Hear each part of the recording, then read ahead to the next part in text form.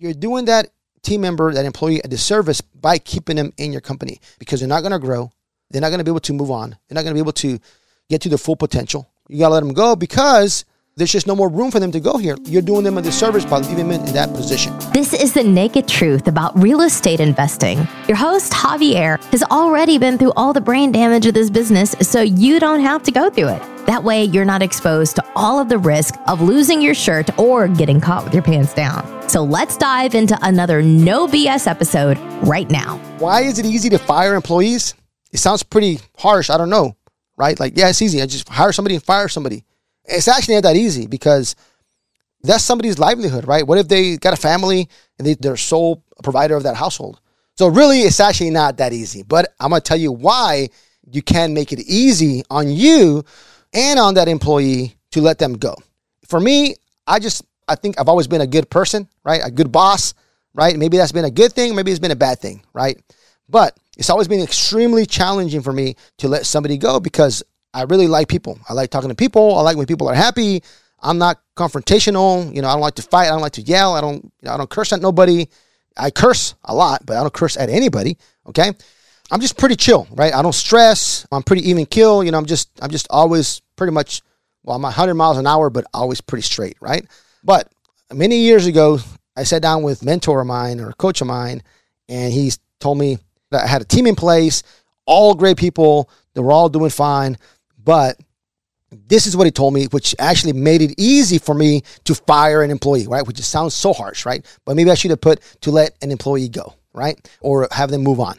But this couple of points, okay? If that employee is just poison to the company and it just, has a bad attitude and things like that, you know what? They definitely got to go, right? If you can't fire somebody like that, go find somebody, an HR person, and let them go, okay? Because they're definitely not a good fit. They're taking advantage of you. They're just cancer to the company. If they're stealing from you, if they're still around, definitely you need to let those people go, okay? I'm not even talking about those type of employees. I'm just talking about employees when you're trying to go from this level to the next level, because there's different kinds of team members on your team that are going to get you to a certain point. Then you want to go from this point to the next point, so you really have to either train them up so they come with you, right? They're growing with you. They're creative. They have new ideas. They're thinking on their own, and they're like bringing value to the company, right?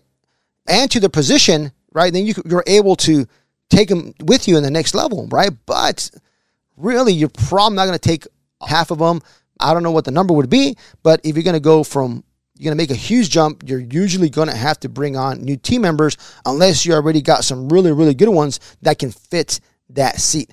So what if you don't, right? What if you have employees been with you for a couple of years and they've done a great job, they've been pretty steady, but you just know that they're not the fit for the next job. So this is one really quick way to find out if you would keep them, okay? Just imagine, for a new post or that current post they have, right? Maybe they do appointment setting for you, right? All they do is they call people and they set appointments, okay?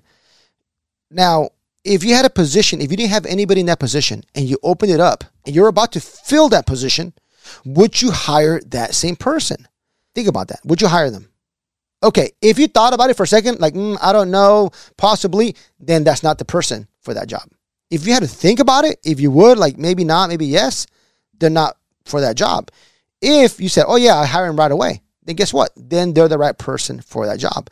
Now you think the same for the next level, right? Maybe they're here and here's the next level. Now you need somebody like, hey, now I need to hire somebody that, the person you have now that's your appointment setter sets you 5 appointments per day.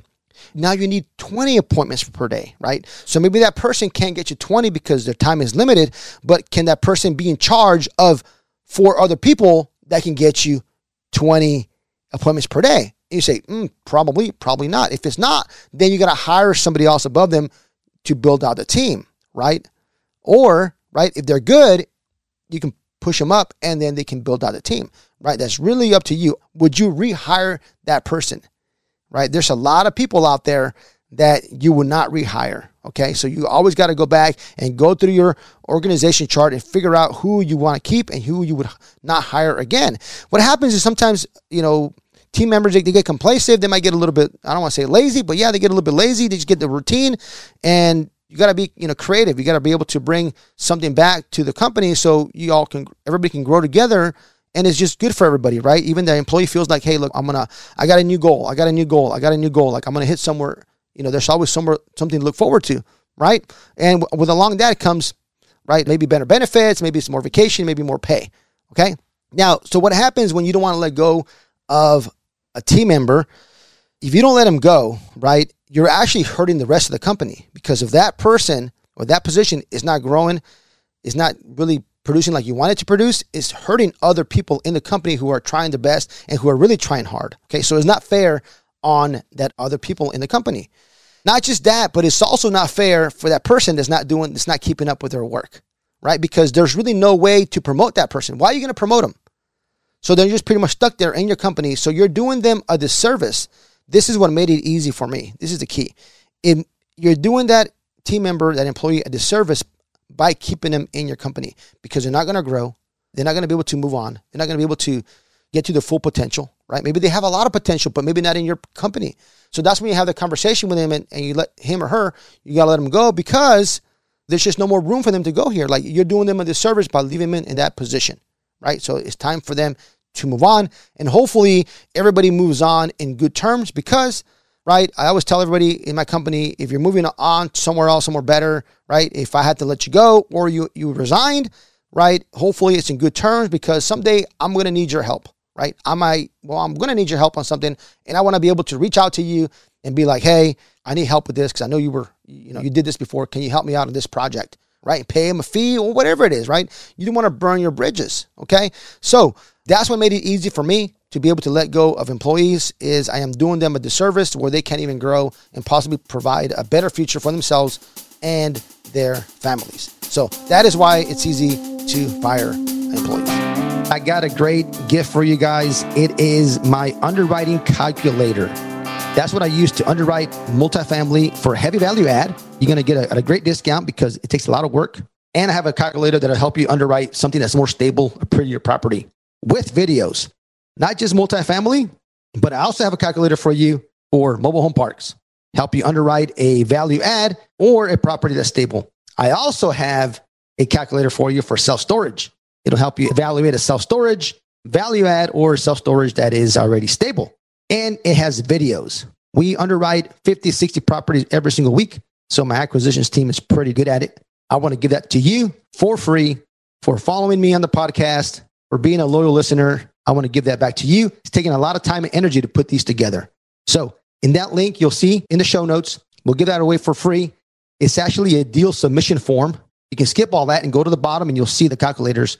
But if you want to submit a deal to us so we can help you underwrite it, maybe we partner, feel free to use it. Make sure you analyze properly so you don't lose your shirt. This has been The Naked Truth. Our mission is to give it to you raw. If you got value from this episode, you're invited to leave an honest written review and share this episode with a friend. Thanks for listening, and we'll see you on the next episode.